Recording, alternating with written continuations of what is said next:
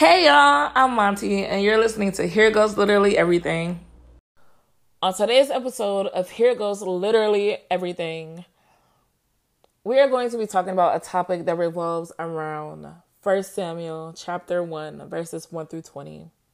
And I know that a lot of my listeners are already aware of this passage of the Bible, but I also know that a lot of my listeners are not aware of this passage of the Bible, so this is just a quick summary of this passage of the Bible. This passage of the Bible is about a woman named Hannah. Hannah was the first wife of a man named Elkanah. We really don't know that much about Elkanah. We just know that he was a good man and he treated Hannah very well and he loved her very much. However, although he loved her very much, Hannah was not the only wife of Elkanah. Elkanah married another woman named Peninnah.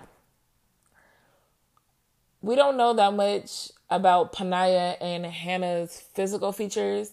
The only thing that we do know is that Peninnah had children and could have children, and that Hannah could not have children and did not have any children. But although Hannah could not have children, Elkanah still loved her very, very much. He even favored her over Peninnah.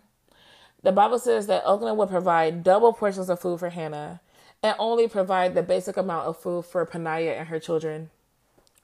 I imagine that Peninnah grew jealous of Hannah at this time because how could Elkanah possibly love Hannah this much and she couldn't conceive a child for him?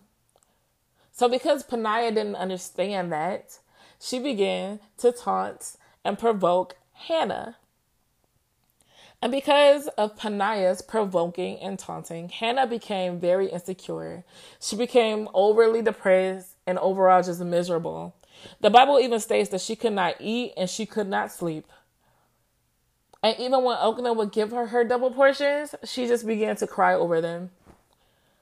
I imagine that at this time, Elkanah may have been a little frustrated with Hannah or maybe a little confused because the Bible goes on to say that he would ask her why she was crying or why she was upset, or was he not better to her than 10 sons?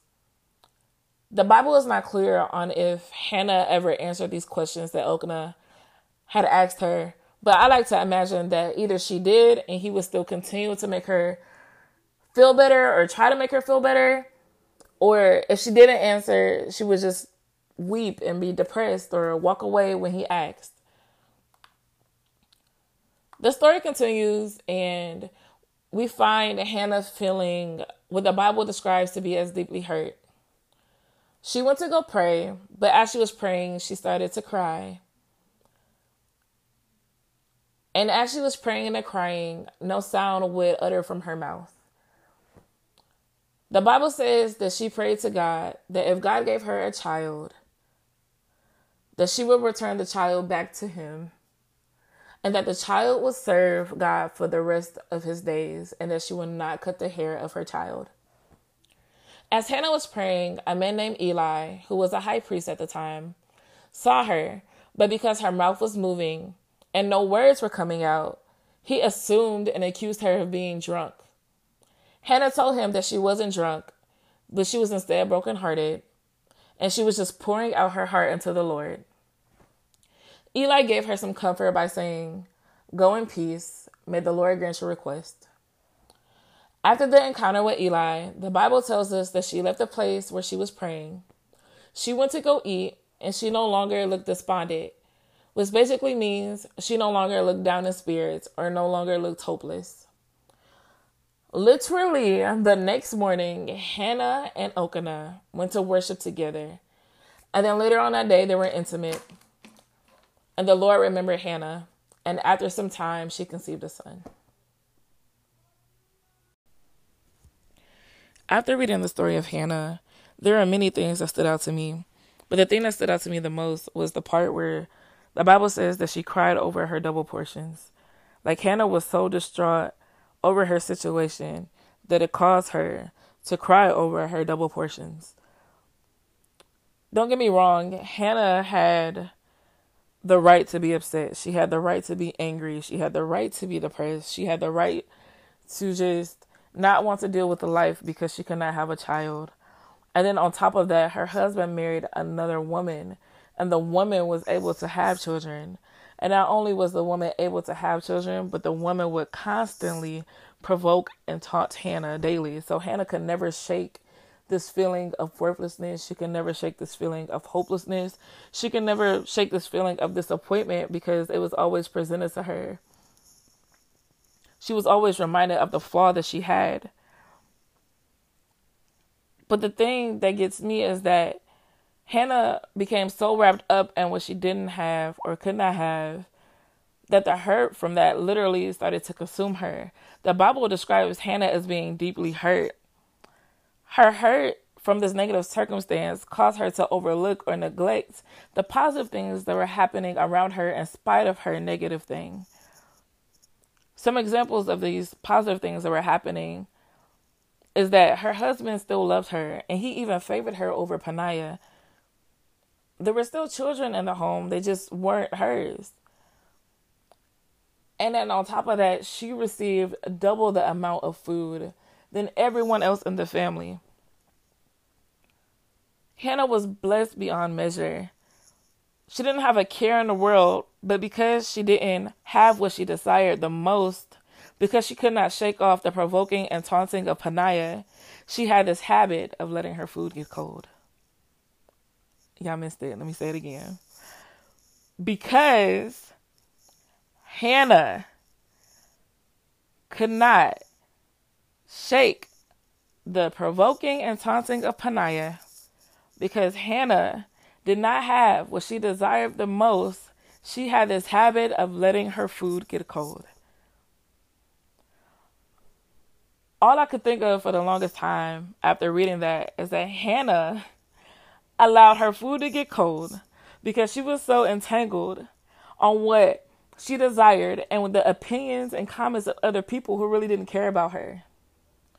And since it's November, I just wanted to talk about being grateful and not allowing your current blessings to be neglected because you haven't received what you desire the most. Stop letting your food get cold.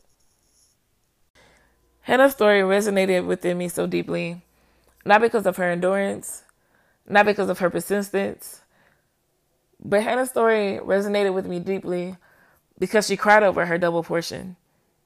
And made me think about how many times I have cried over my double portion or my blessings that God has already given me because they weren't what I desire the most.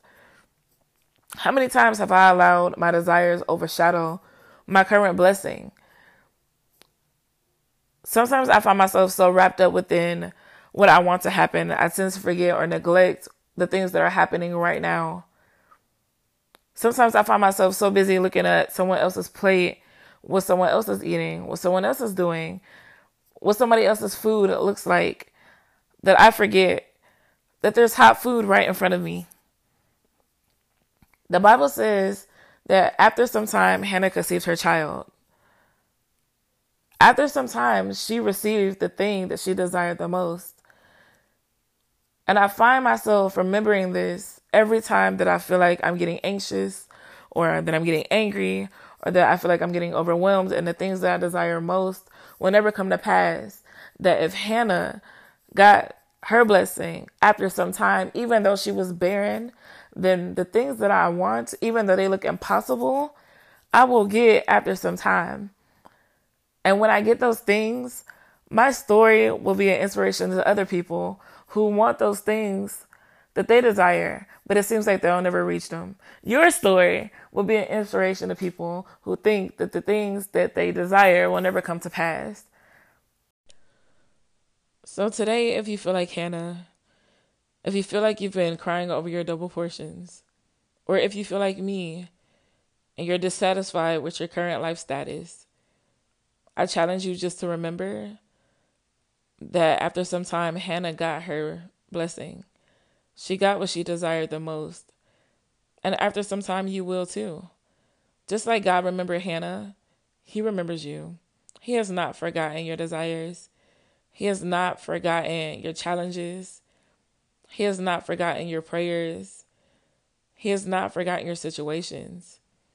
Just continue to trust Him. Continue to be grateful for the things you do have. Because what is to come is greater than you can ever imagine.